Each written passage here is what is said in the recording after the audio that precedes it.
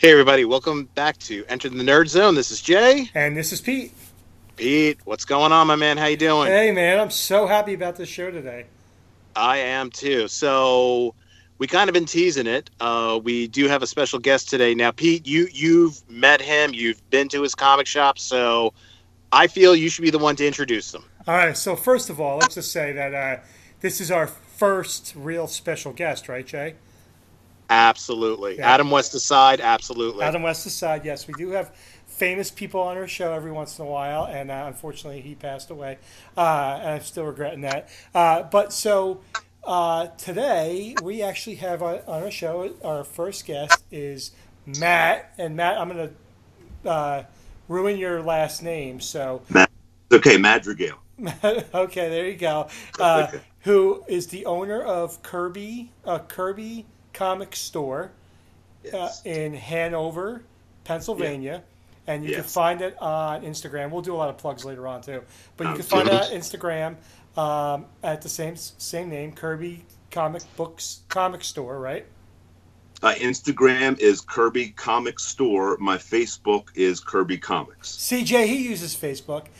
Anyway, I prefer Instagram. Instagram's a lot easier to people's questions, but I try to do all of it. There you go. Prefers Instagram. oh yeah, always got to get the last word in. So anyway, but the real reason why, not only the comic books, and obviously we're into the nerd zone, but Matt was for 4 years a professional wrestler.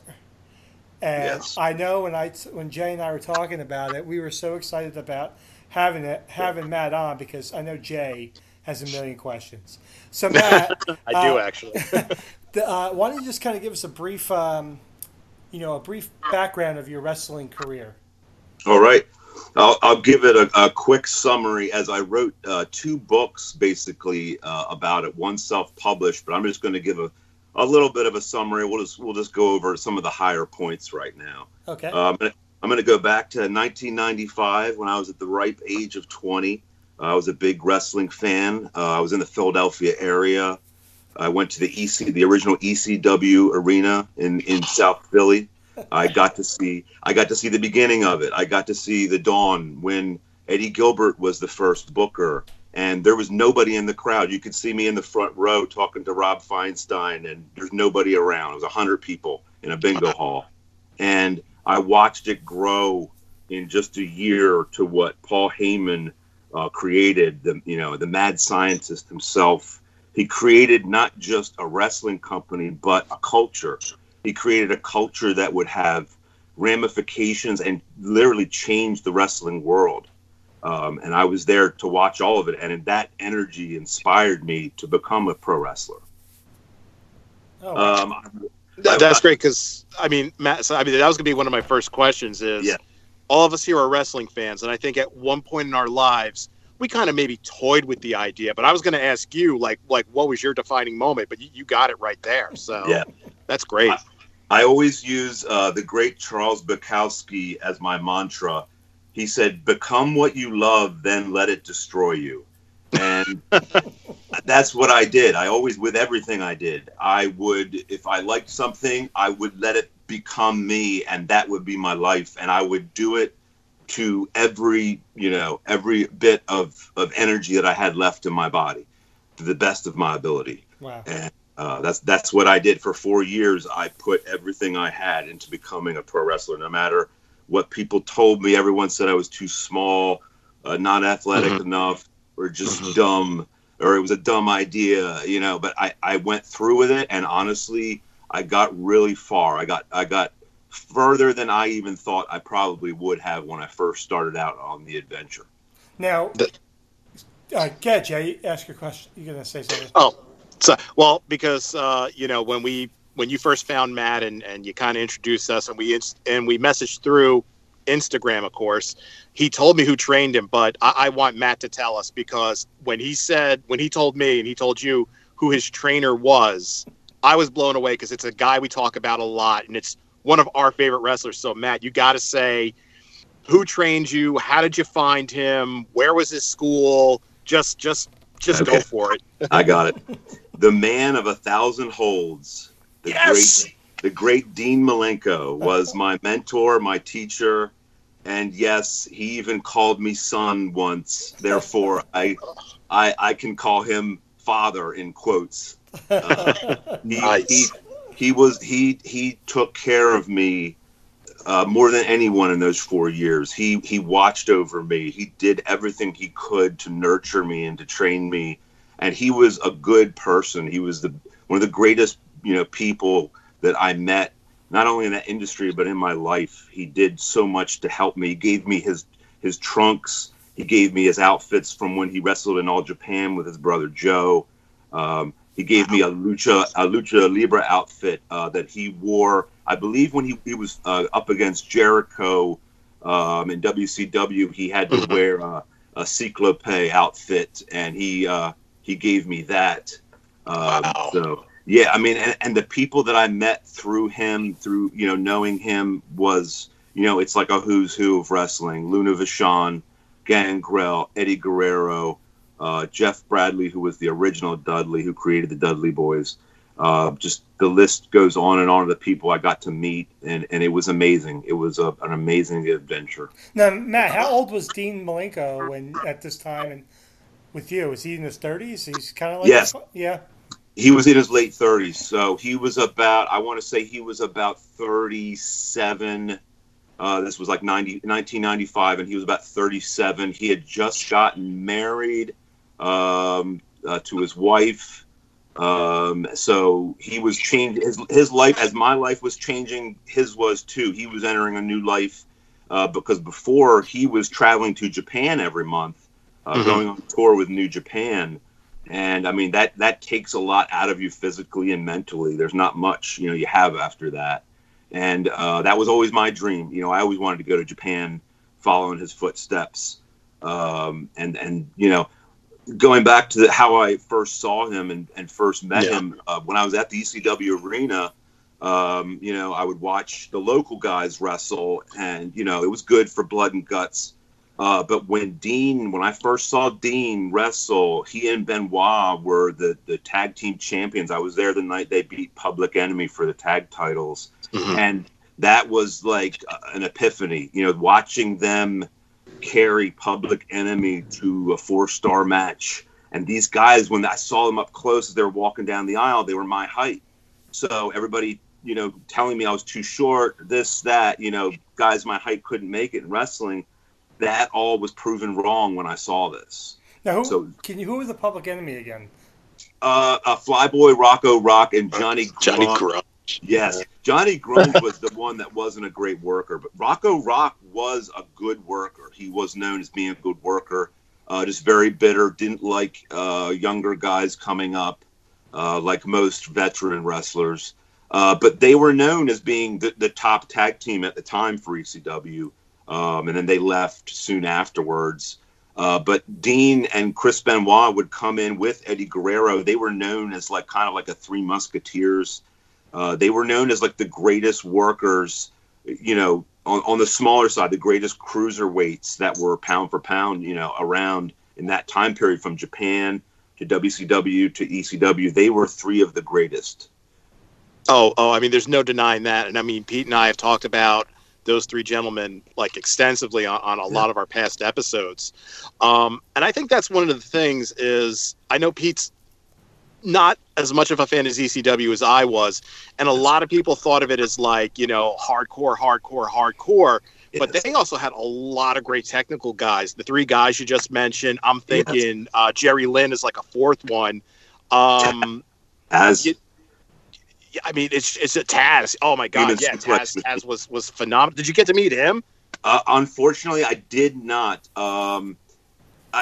He opened as coincidence would have it.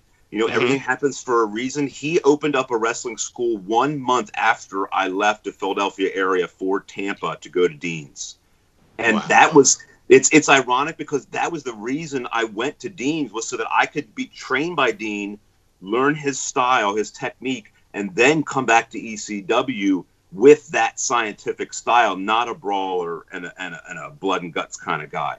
But it was funny, as soon as I left, that's when Taz opened his dojo in Philadelphia. It was really ironic. So, Wow. Matt, I was going to ask you this. I have have so many questions that are like flying all over the place. Yeah. We were talking at your store the one day, and Jay mentioned how ECW has that reputation of being blood and guts. And you were telling me a story about one of the wrestlers, and what can you go about the cutting and stuff like that? Can you go through that? Oh, blading. Yeah, I mean, it was a common practice in the old days. The kayfabe's done now, which means you can. There's no more secrets in pro wrestling. No. Like, pro wrestling used to be very secretive, very guarded. Like literally, it was Dusty Rhodes even called it. It was like the mafia. You didn't talk about it. It was kept secret. All of their secrets, were kept a secret from fans. Like, you were an exclusive club. It was a cult of sorts.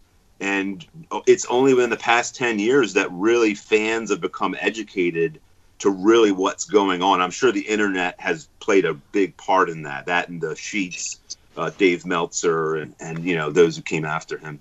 But before that, I mean, there's a lot of places in the South that truly believed pro wrestling was real up to the mid 1980s. It was legit. It was, and there were riots. There were huge riots that were caused mostly in the South because of pro wrestling. The heels getting so much heat, the entire stadium would riot and try to kill the heels, and they would stab them and beat them with bats. And some promoters had to carry guns to ward off these people. Bobby Heenan's known to have been attacked when he was when he was managing the Blackjacks in AWA. They caused a full-scale riot in Wisconsin, I believe, and the Blackjacks took with many of the fans in the back and beat them so that they would tell everybody that it was real and that this is what happens when you cause a riot. Wow. But it was legit back then. But as that went further, it became more open and now it's pretty much, common knowledge what goes on. But back to the process of bleeding, they would break off a piece of razor blade, tape it up, keep it in their trunks. And when it was time to get some heat, get some color, they would slice their foreheads. And back in the 60s and 70s, this was common practice to the point where guys like Flair and Dusty were doing it twice a day. They were bleeding twice a day and no stitches. They were just bleeding, wrapping a towel around their head, driving to the next spot, driving to the next territory, doing it all over again. Like, they would bleed twice a day, almost 7 days a week. So when I got to actually wrestle on the old Florida Sportatorium wrestling canvas, the old mat they still had, it was covered literally in Dusty's blood. Like, you could see it, all the blood splattered all over. It was a canvas of blood.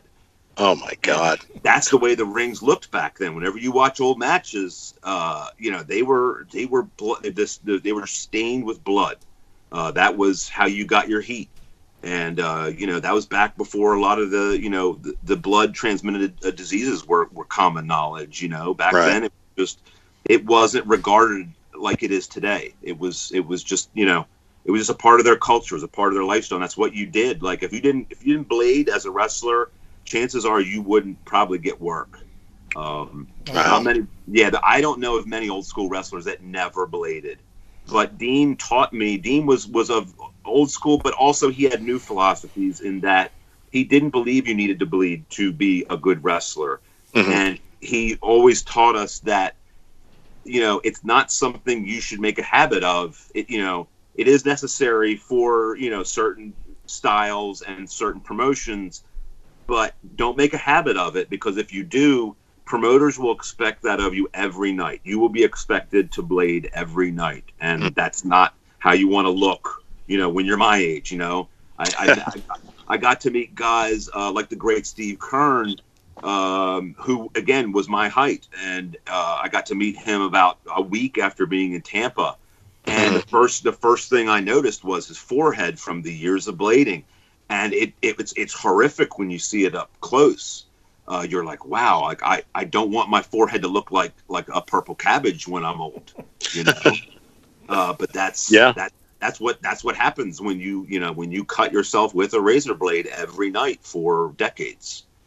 So I avoided that, and again, Cool. it's not something I looked forward to. So Dean only made it more acceptable to pretty much not try it at all.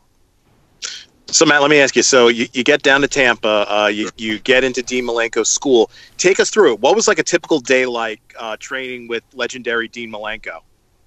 It was very hard because at the time I was struggling to try to live on my own. I had never, at that age of 20, I had never lived on my own before. And just driving to Tampa without knowing anybody, without having a place to live was tough. It was really tough. I had to live in a motel, like a Roach Motel right on Dale Mabry Highway in Tampa, in a bad section of Tampa. And try to support myself by working at night at Walmart. Literally for months, I was living out of a motel. So that added to me, struggling in the ring, trying to do this really physical workouts, and then trying to work at night and get only a couple hours sleep. It was almost impossible. So I really struggled from the beginning, more mentally so than physically, just trying to concentrate on everything. And Dean was very elaborate. Dean wanted things done a certain way. He was very Japanese in his training method. He was very methodical. He could be very serious and very stern. He had a great sense of humor, but when he was mad, he would let you know. And when he thought you weren't performing to your best abilities, he would really let you know. Wow. Yeah, it was. I look back and I laugh now, but at the time it was terrifying because here's my idol. And I felt like I was letting him down, whenever I couldn't do something. It was heartbreaking almost, It's like you're being taught by Bruce Lee and you can't do any of the moves, and he's yelling at you because he wants you to succeed. Dean, that was the thing. Dean told everybody that he wanted me to succeed. He told everybody I knew, all of his like substitute teachers that would take over for him when he was on the road. These guys, they told me in confidence, they were like, look, Dean, don't give up because Dean wants you to succeed. He really believes in you. And we know you're having a tough time at this, but you need to hang in there because Dean believes in you and he's going to help you, get ahead in this. So it was more mentally taxing to me than physically. But I mean, I kept at it. I just did my best and I learned to just kind of compensate for the things that I couldn't do. I couldn't do a lucha libre style. I couldn't do top rope, the fast pace, the fast spots. I just couldn't do them. So I concentrated on more of like a Steve Regal, catch as catch can style, European, not even doing any spots, just going hold for hold with guys. Steve Regal, that's Jay's favorite wrestler. Yes. Steve Regal. Lord Steven Regal. Oh, yeah. Tremendous technical wrestler. One of the greatest. I mean, his style was so much like Dean's, but yet had a different type of European flair to it. As far as I remember, Dean was very good friends with him and said that I think he grew up in a circus. He was an orphan and grew up in a circus at a very young age. And had to not only wrestle, under a tent in a circus, travel around in England, but had to be in like real like MMA type fights against, customers who would come in and say they could beat you. They would put money down, or the marks as they would call you. And Regal as a teenager would have to fight these guys in real matches, like real UFC type matches. That sounds like my life. Yes. Yeah, with your uncles there. That's right. Yes. And the struggles of living in EB. Yeah. But you know what I tell people about, lifestyles like that and like people that struggle and have these tough upbringings. What do they say? Diamonds come from rough beginnings. And usually the tougher that somebody's beginnings is, that means they're just going to be that much tougher throughout life. And if they have a little bit of compassion, they can keep that compassion even when they go through, any type of abuse or, anything, really bad in their childhood. If they can keep some of that compassion and try to pass it on to kids or to younger people along the way, then that's what defines them. And that's what makes, the world a better place. And that's what Dean did with me. Wow. Yeah. So, That's awesome. So what was like your biggest match? I mean, is that one of the questions, Jay, you want to ask him? Oh, I mean, I got a ton of questions, so, All right, so don't worry about it. We can fast forward to my greatest match as far as, well, I would say honestly, I'll give two matches that stand out as my best. One involved Dave Heath, who is known as Gangrel, who's still he's a little bit older than me, and he runs a wrestling school and still operates. He still wrestles full time down in Florida. Wow. I used to like him when he was with Edge and Christian. Yes, and I was always jealous of Edge and Christian, as I felt that was my time, and I felt like I was good friends with Dave right before he went to WWE. I mean, we lived together. He and Luna lived right below me. I lived above in the garage, and they lived right next to the garage in Dunedin, Florida. And Luna was like my mother at that time, and Dave was my best friend. And we traveled together, and they took me under their wing, and so I was a little jealous of Edge Christian, as I felt like that should be me, But I think that's only natural, That was only natural. But my first night that I had a little taste of stardom was March 1997. I had been in the business only about a year and a half at that point. I was 22. I was in the crowd at St. Petersburg. I think I helped put up the ring. It was a Cuban Assassin show. Steve Kern was also. I think Steve Kern was the booker for the show or something in St. Pete. But Dave, who was known as one half of the Blackhearts at that time. Okay. He and his partner, Barry Houston, who was actually, I think, the second version of the Blackhearts, as Tom Nash and Dave were known as the original Blackhearts. And Tom Nash was actually Luna's first husband. And then there was a fight that broke out, and eventually Dave became the husband of Luna. So that was a whole drama. Yes. Yeah. Wow. And that's funny in wrestling, and that happens a lot. There's a lot of real life drama that goes on, as we got to see later on with like Nancy Benoit and Chris. Chris, yeah. Yes, that happens a lot. I mean, not to that level, but there's a lot of behind the scenes, soap opera type stuff that goes on behind, closed doors in wrestling. That you don't always hear about, but I was seeing firsthand. I was a part of. But yeah, go ahead. I was gonna say, you mentioning all these guys, and I know Jay knows all these wrestlers, but like with the two of you guys talking, I'm like, wow, I know nothing about wrestling at this point in time.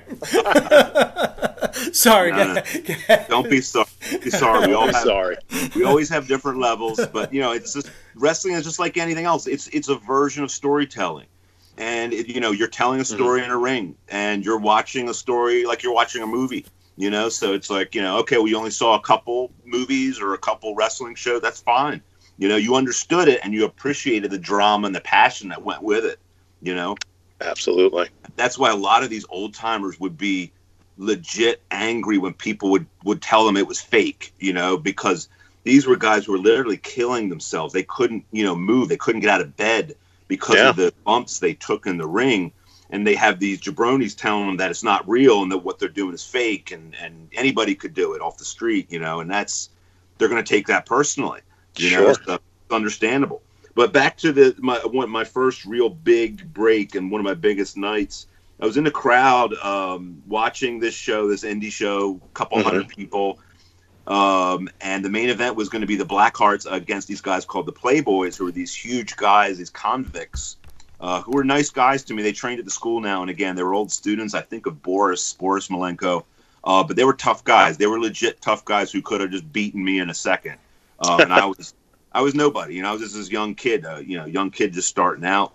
And my landlord at the time and one of the student teachers at the Malenko School, a guy named Mike Marcello, whose house I lived at, he came out in the crowd and got me, and he said, I have a surprise for you. So come on in the back.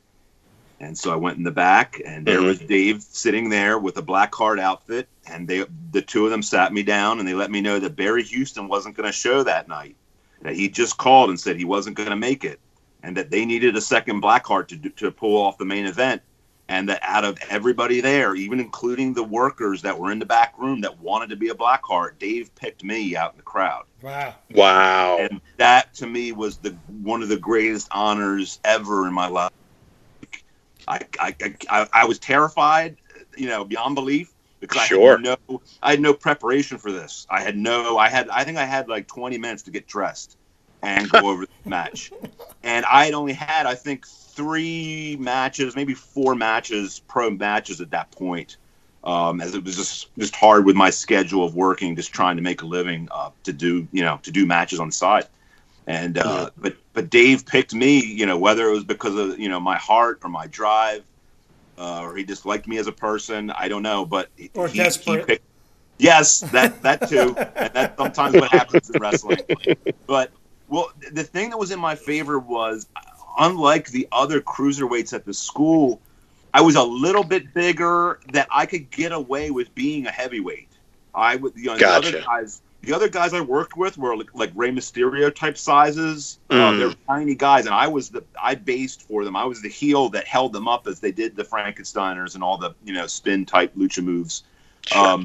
But I could work I could work with the heavyweights, and I think Dave liked that, and he liked that I did a Japanese style. Like I was saying about the Steve Regal style, the submission style stuff, suplexes. Dean used to call me the most flexible wrestler he ever met in his life, and simply loved the suplexes I did. That sounds a little kinky, Matt. We don't need to know. No. Whenever you watch Japanese wrestling, they have Northern Light suplex, Fisherman suplex is what Mr. Perfect used to use. Yeah. It all involves a bridge. And you have to have a tremendous bridge to perform these suplexes. It's not just throwing a guy in the air. And you have to literally land on your forehead. You have to bridge back and land on your forehead without your hands. And you have to practice this for months before you can even attempt the suplex. Wow. So Dean worked with me to perfect that. Again, he knew that I wasn't going to do a lucha style.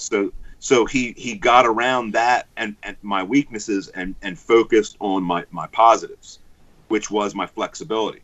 So then I was able to work on all these different suplexes, kind of like not to the level of Taz. I would never compare myself to Taz, but of that type of character where he was known as being a master of suplexes.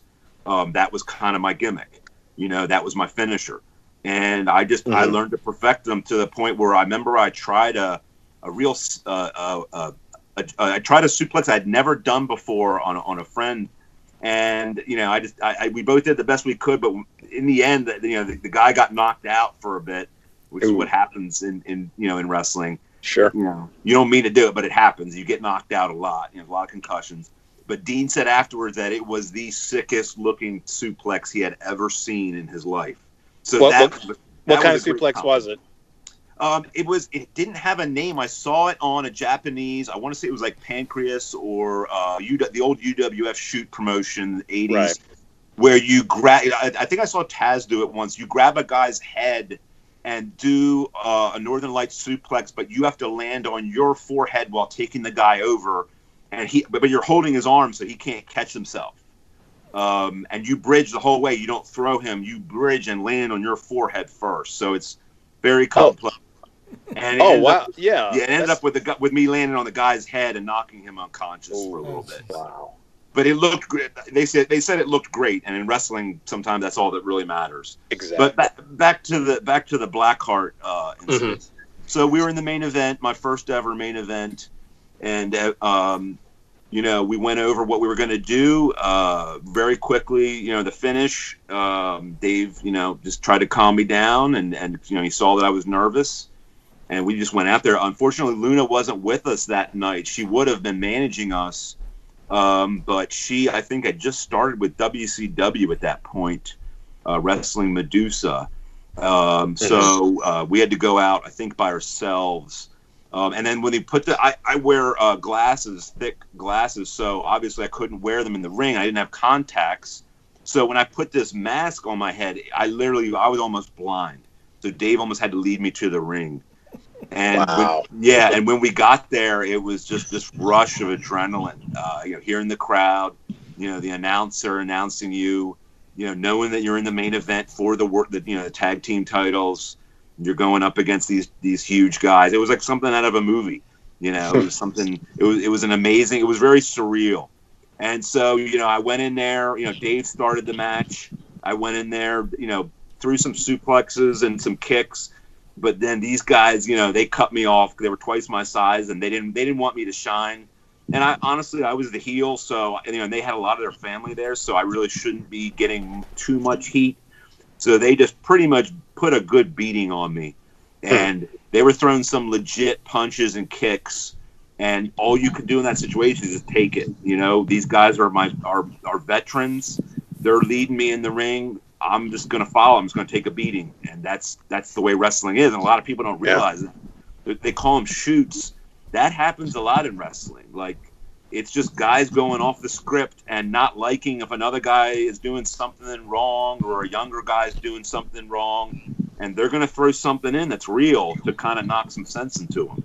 And it's called a shoot. And honestly, there was a lot of that in wrestling. There was a lot of shoots in wrestling.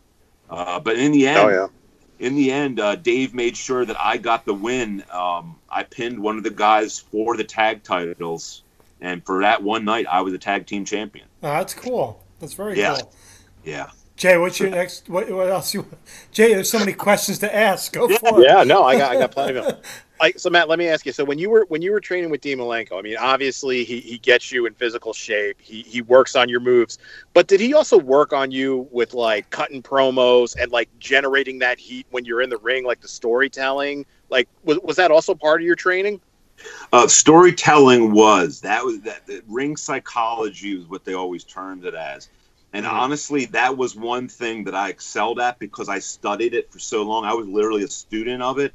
In that, back then we had the VHS tapes. I heard you guys joking about VHS tapes on another podcast, kind of showing my age. Why, is there something else that's out there? Yes. Betamax.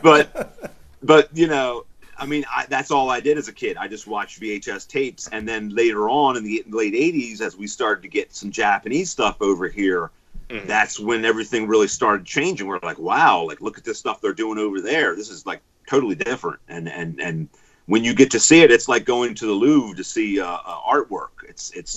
It takes you to another level. It takes you to another place and another form. Matt, and don't educate us with other things, okay? Sorry. I don't want to add too much. Stick to the nerd and wrestling. Yeah, don't culture. Don't add too much culture here. But anyway, I studied wrestling for a long time. Different forms of it from all over the world, and appreciated every form. So when I got to Dean's, I was ready for that part. There's a certain part, that you're telling a story, and Dean even tells you that. When you're in the ring with a guy, you're telling a story. If you're the guy that's leading the match, you're carrying the match and you're calling the spots. It's usually the guy that has the most time or the heel. And he's the guy, basically he's leading the dance. And you're telling the story. And Dean always made sure to tell you this: don't let the crowd control you. You control the crowd. You're the puppet master. And wow. It was amazing. It was amazing the things that he taught. It was, when to get heat, when it was time for the baby face to get heat, the good guy, when it was time for the heel to, cut him off. There was a lot of psychology that went with it. It wasn't just running spots like you see today. It's funny. It's funny how you talk about how Dean and all these things that he does, but when you watch him on TV, he's so it looks like he's laid back, like a laid back guy. Yes. And I remember watching an interview with J.J. Dillon at the time, or maybe later on, and say that Dean showed no facial expressions. He made everything look so easy. He did. It looked effortless. And that's what it was to Dean. It was at wrestling. He had wrestled from such a young age and had gotten so good. It was just like second nature to him. He just, he was taught, his father, he was second generation, He wrestled with his brother. He wrestled with the great Carl Gotch, who taught a lot of shoot fighting in Japan. Started a lot of MMA that became UFC. And Dean immersed himself in all that to the point where it was just second nature to him. And, you know, that's why he got so frustrated with me. It was very hard for me to try to do it. And he couldn't understand because like I said, it was second nature to him. Second nature to him. Yeah.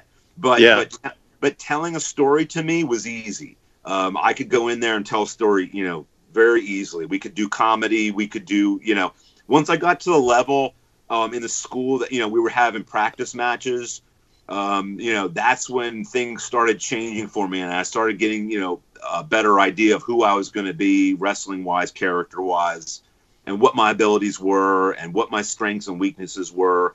And that's when I really started growing. But yeah, Dean taught us a lot. Dean taught us a lot in and out of the ring. Did you pattern yourself after anybody out there? You know, like you said, you studied a lot. So was there one or two wrestlers that you would look at and say, I love that style. I really want to try to emulate it or do something with that? Yes, definitely. Dean definitely was my number one, you know, influence. Then would be like Chris Benoit, Eddie, the late great Eddie Guerrero. He was also there. He was another inspiration. Another thing was Eddie, who was Dean's best friend, moved to Tampa right after, a couple months after I got there, and they were actually talking of renaming it the Malenko Guerrero Wrestling Academy. And we had two rings there. One was going to be Lucha, where Eddie taught. The other was going to be where Dean taught. And I had broken my hand. I had broken my wrist in a match against a 300-pound guy who took me over and snapped my wrist in half at that same time. So I had to watch all of this, everybody being trained by one of my idols, Eddie Guerrero, as I just stood there with a broken hand. So that was hard. That was really hard. But it was great, you know, seeing all these guys up close and watching Dean and Eddie have matches right there at the school when we were done. I'd be right there. I'd be ringside watching this. Jay's about to fall over with jealousy. I am so. I mean, I'm in such awe, and I am incredibly jealous because, you know, I mean, the names you're throwing out there. I mean, these are guys that I watch, and even I was huge fans of these guys. You know, especially I would probably say I was more of a fan of Benoit, but I was a big fan of Dean Malenko. So much so that I forget what year it was. He was Pro Wrestling Illustrated's like Wrestler of the Year, #1, and people 97. were like, "What year was it?" 1997. I was there when he had the magazine at the school. Yeah, and we made a whole day of it. It was awesome. Dean was laughing it up, and we were saying how he was voted the greatest wrestler in the world. And Dean goes, you know, this is all work. He goes, you know, Pro Wrestling Illustrated, this is just a work because there isn't a real, you know, voting or anything. There's a bunch of editors sitting around Bill Apter deciding who's going to get what, you know. But people would argue with me. But people would argue with me about it, saying like, "Well, who is this guy?" And I said, "Watch him in the ring, and you'll see who he is." Amen to that. He could. I mean, nobody could hold his jockstrap when it came to work in the ring. You know, microphone wise, you know, he wasn't The Rock, but he would, you know, and that was the difference in wrestling. Like, it didn't matter how good you were technically. It meant, you know, on the skills on the mic was unfortunately more important.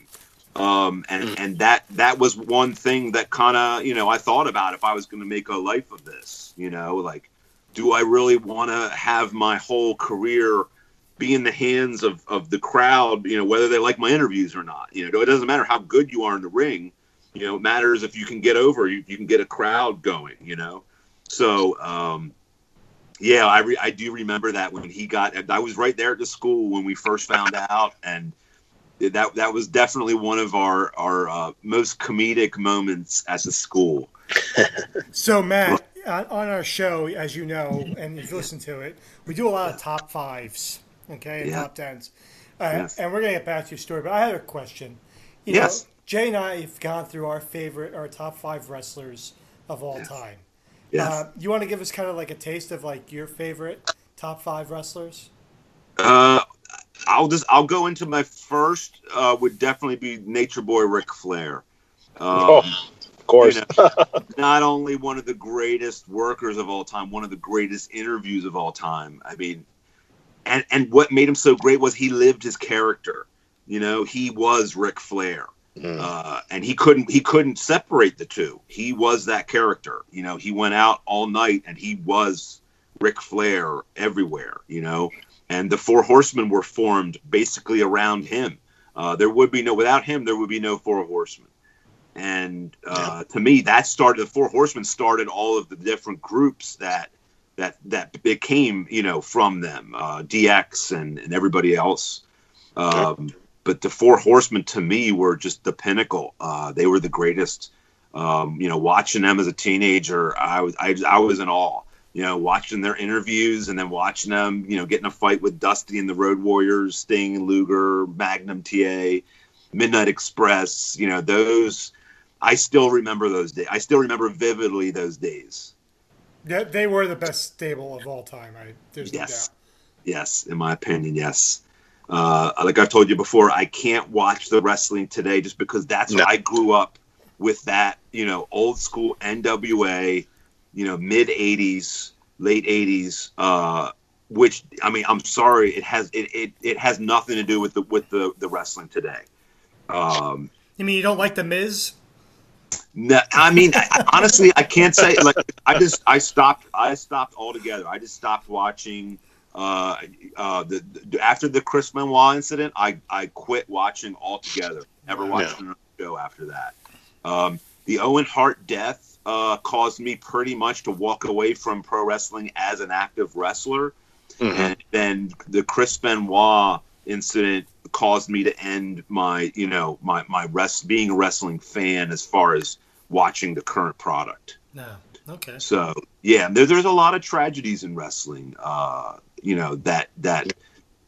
mean, like all of these young deaths that go on. I mean, they started around the mid 90s, during the heyday of Nitro and Raw and ECW.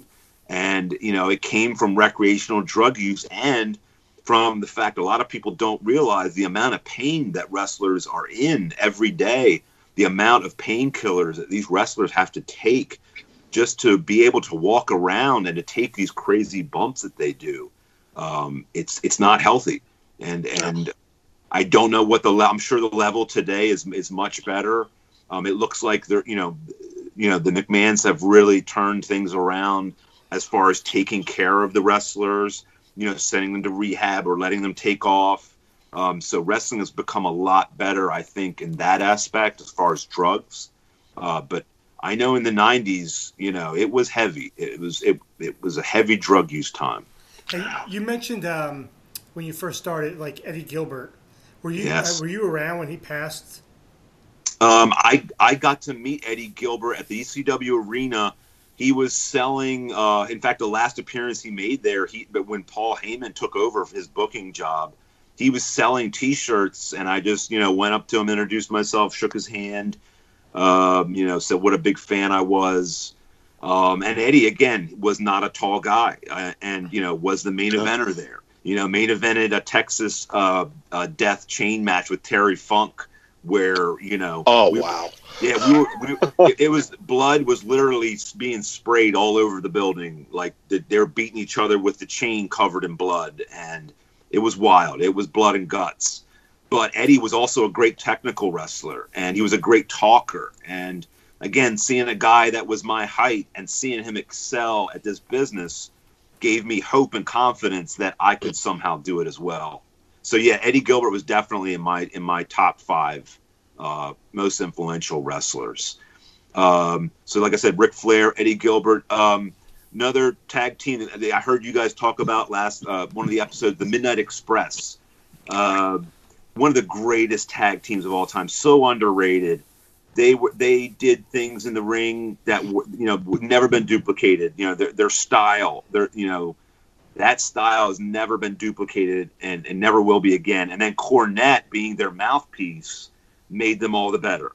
I would hold them up to any tag team in history. And great theme song.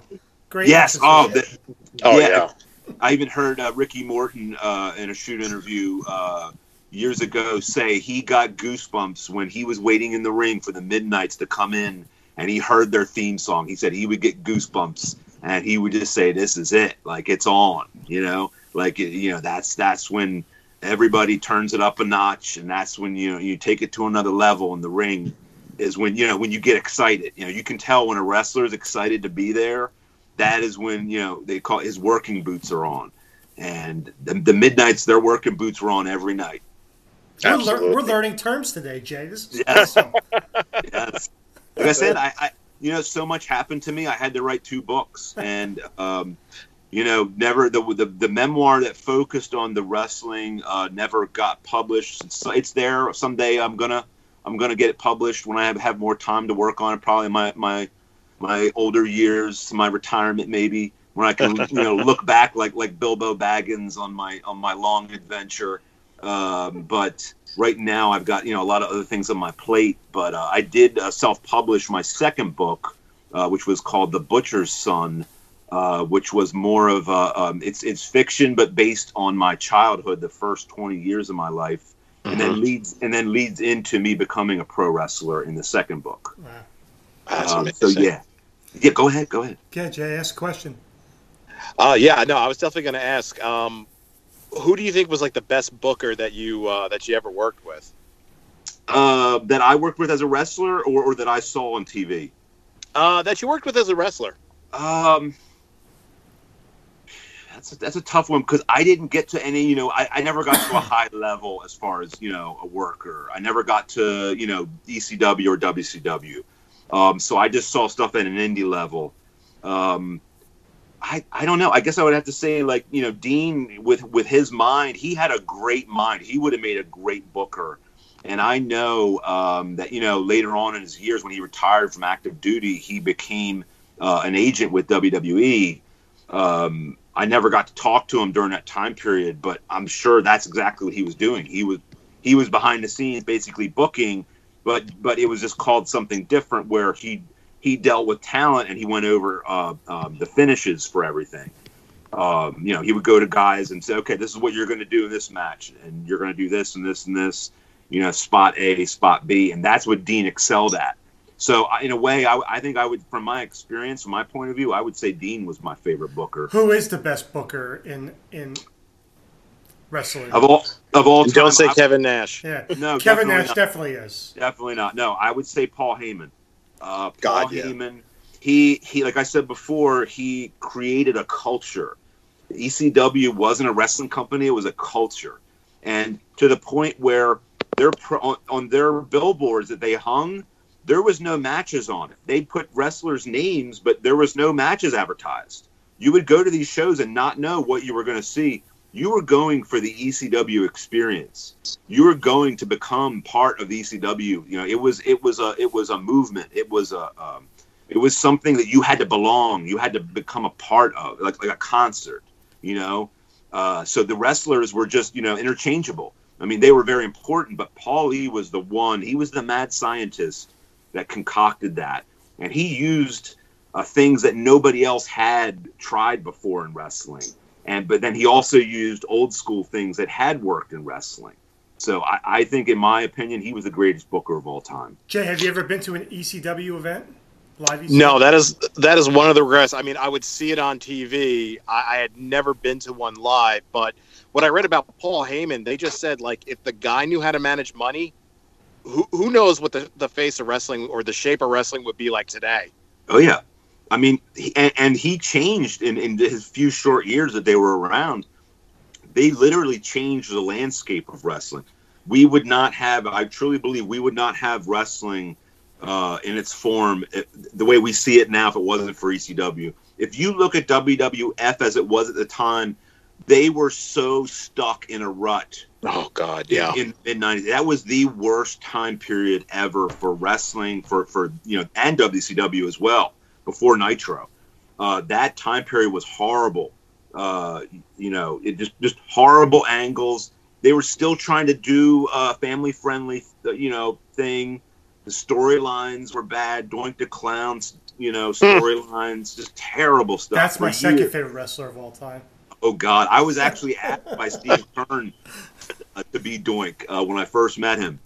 He tried to get me to do the Doink gimmick, and I said, I'm sorry. I was just about to ask if you were ever one of the Doinks. I was asked, and honestly, I told Mr. Kern, I said, Mr. Kern, I respect you so much. I respect for what you've done for the business, and I know all about you. Fabulous ones, and when you were a Florida champion, his whole career. And I said, but I'm going to be honest with you, without offending you, I don't agree with the Doink the Clown character. I think it demeans wrestling. It takes away from the athletic aspect of wrestling, and it turns it just to a sideshow. You should say, I want to be one of the fabulous ones. Yes. Oh, he had a picture. I met him at a Gold's Gym that he ran for Brian Blair in Tampa.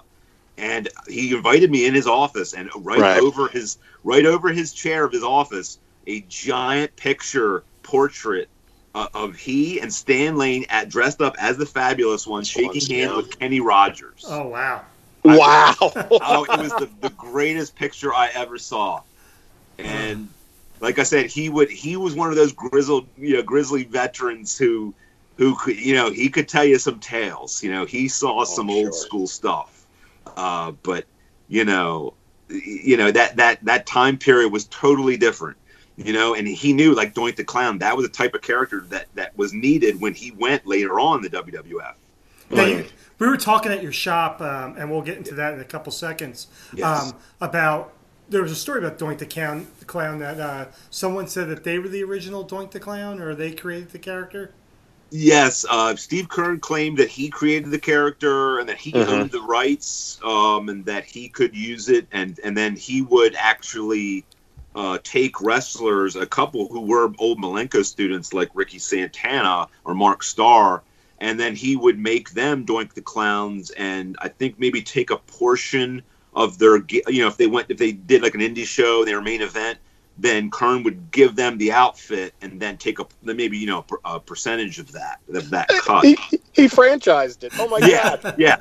But that's the great. I mean, I've heard of like a lot of guys doing that. I know the Patriot did that in the late '90s when he tore his bicep or something. He sold his Patriot outfit and gimmick. These guys, they live the gimmick. The gimmick. Luna used to tell me all the time. She said, if you want to become anybody in pro wrestling, you live the gimmick. That's what Undertaker used to tell her. She was good friends with the Undertaker, and that's why he's lasted so long. He lived the gimmick. Like that's who he was. He lived it a little too long. Yes. But one of the longest ever. Probably. Oh, absolutely. Him and Hogan, right? Hogan, Flair, him, right? They probably have done it the longest. Yeah, but I want to say Undertaker, as far as nonstop, except for the past few years, he might have the record. As far as like a main event type guy, I want to say he has the record. Maybe. But Flair was up there. Hogan, I'm not a big fan of Hogan, even though I lived in Clearwater, like right down the street from him. He, when you're that type of entity, character, movie star, you're of course going to get an ego. And he let that ego take over the entire company of WCW. And I believe, like you were saying about Kevin Nash as being a booker, along with that, Hogan's ego is what took down WCW in the end. Yeah, doubt about it. Did you, so Matt, I know you said, you got to train with some of your heroes, but was there like maybe an old school hero of yours or somebody like that you had always wanted to meet and you did get the chance to meet? I met a number of stars that were on their way down. As there was Jake the Snake. No, unfortunately not Jake the Snake. I love Jake the Snake though. Great ring psychology. I mean, you're talking one of the greatest, ring psychology of all time. But no, I didn't get to meet. I met guys like the Road Warriors who literally like. I mean, you talk about intimidating. Like I was up to their belly button. Like I was looking up at them. They were terrifying. And that was not at the peak of their career. That was at the end in '96 when they were in the AWF. I don't know if you ever remember the AWF. Yeah, the American Run. Yeah. Mm-hmm. Yes, I was at their tapings.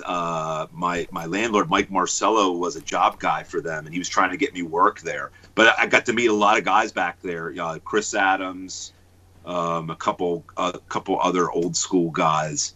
But getting to meet the Road Warriors, guys like that in my childhood I emulated.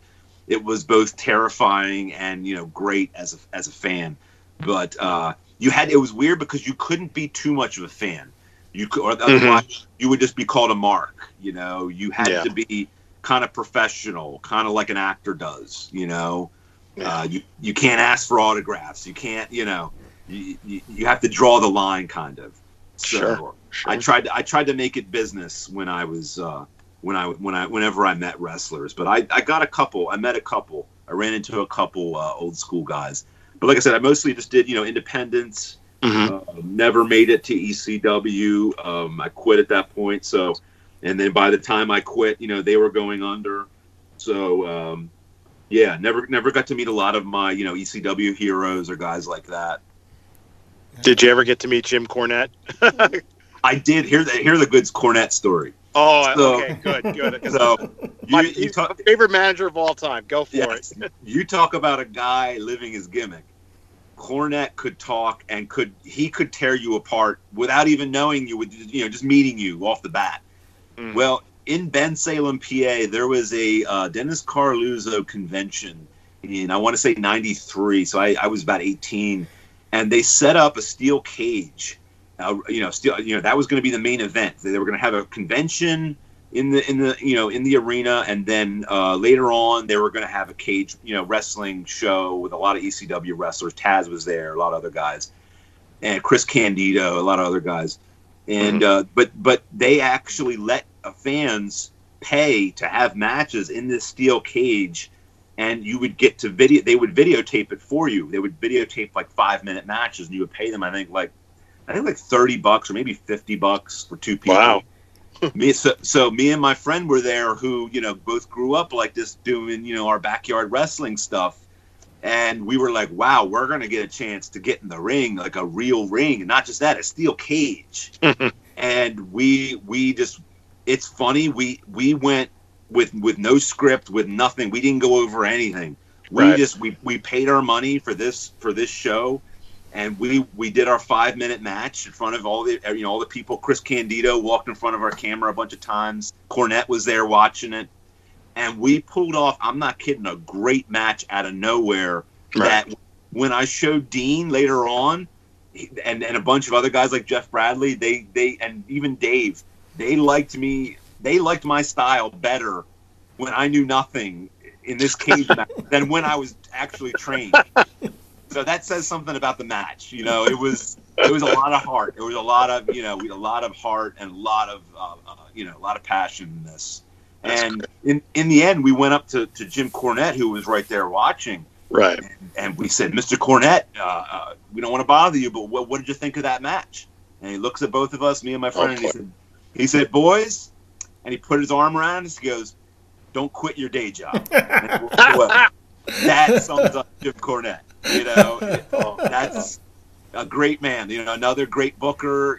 Right behind Paul Lee, in my opinion, maybe one of the greatest. Right behind Bobby Heenan. I think is the greatest manager of all time.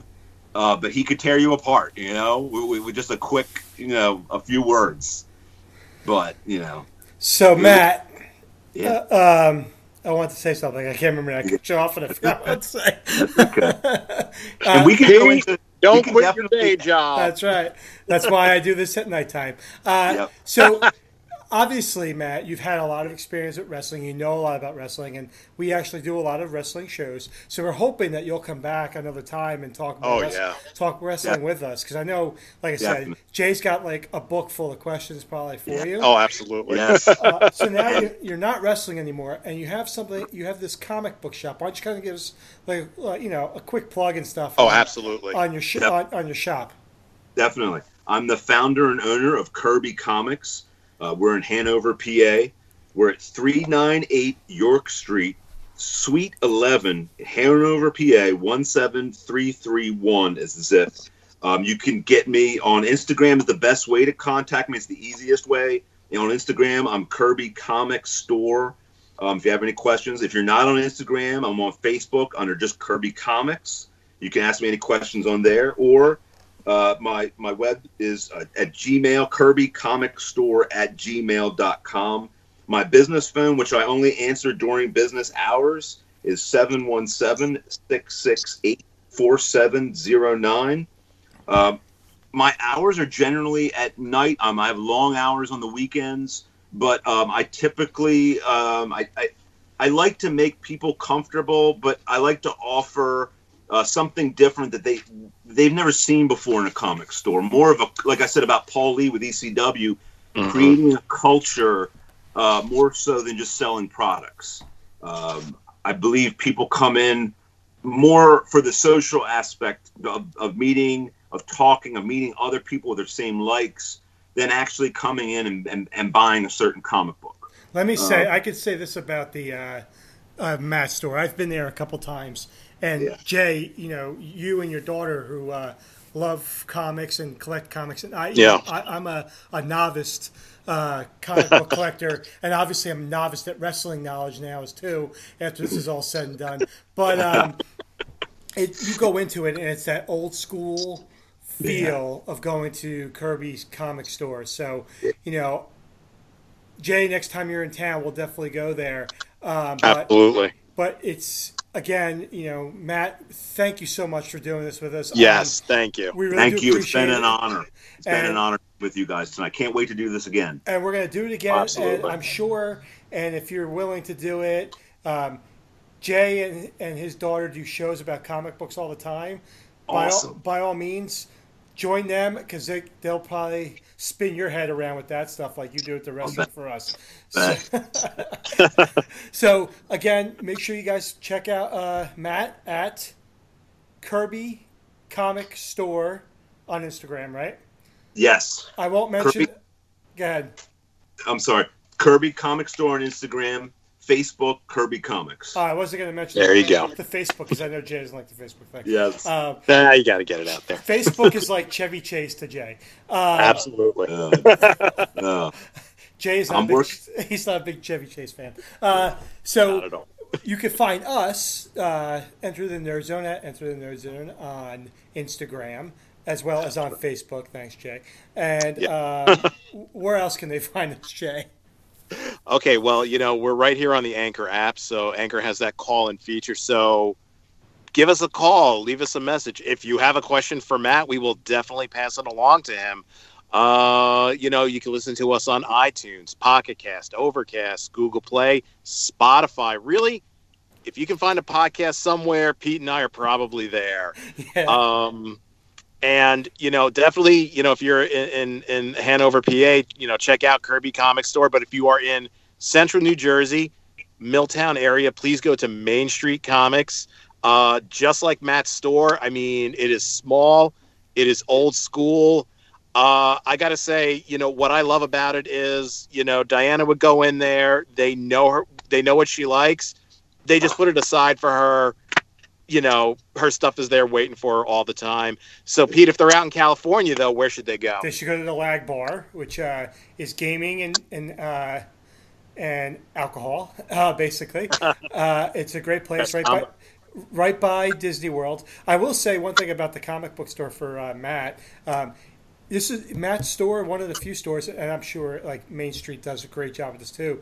Every comic you get, Matt's already boarded and bagged and boarded. Every book is bag and boarded for you. So make sure you're checking out all those things. Make sure you're checking us out on all those places where we could be found everywhere.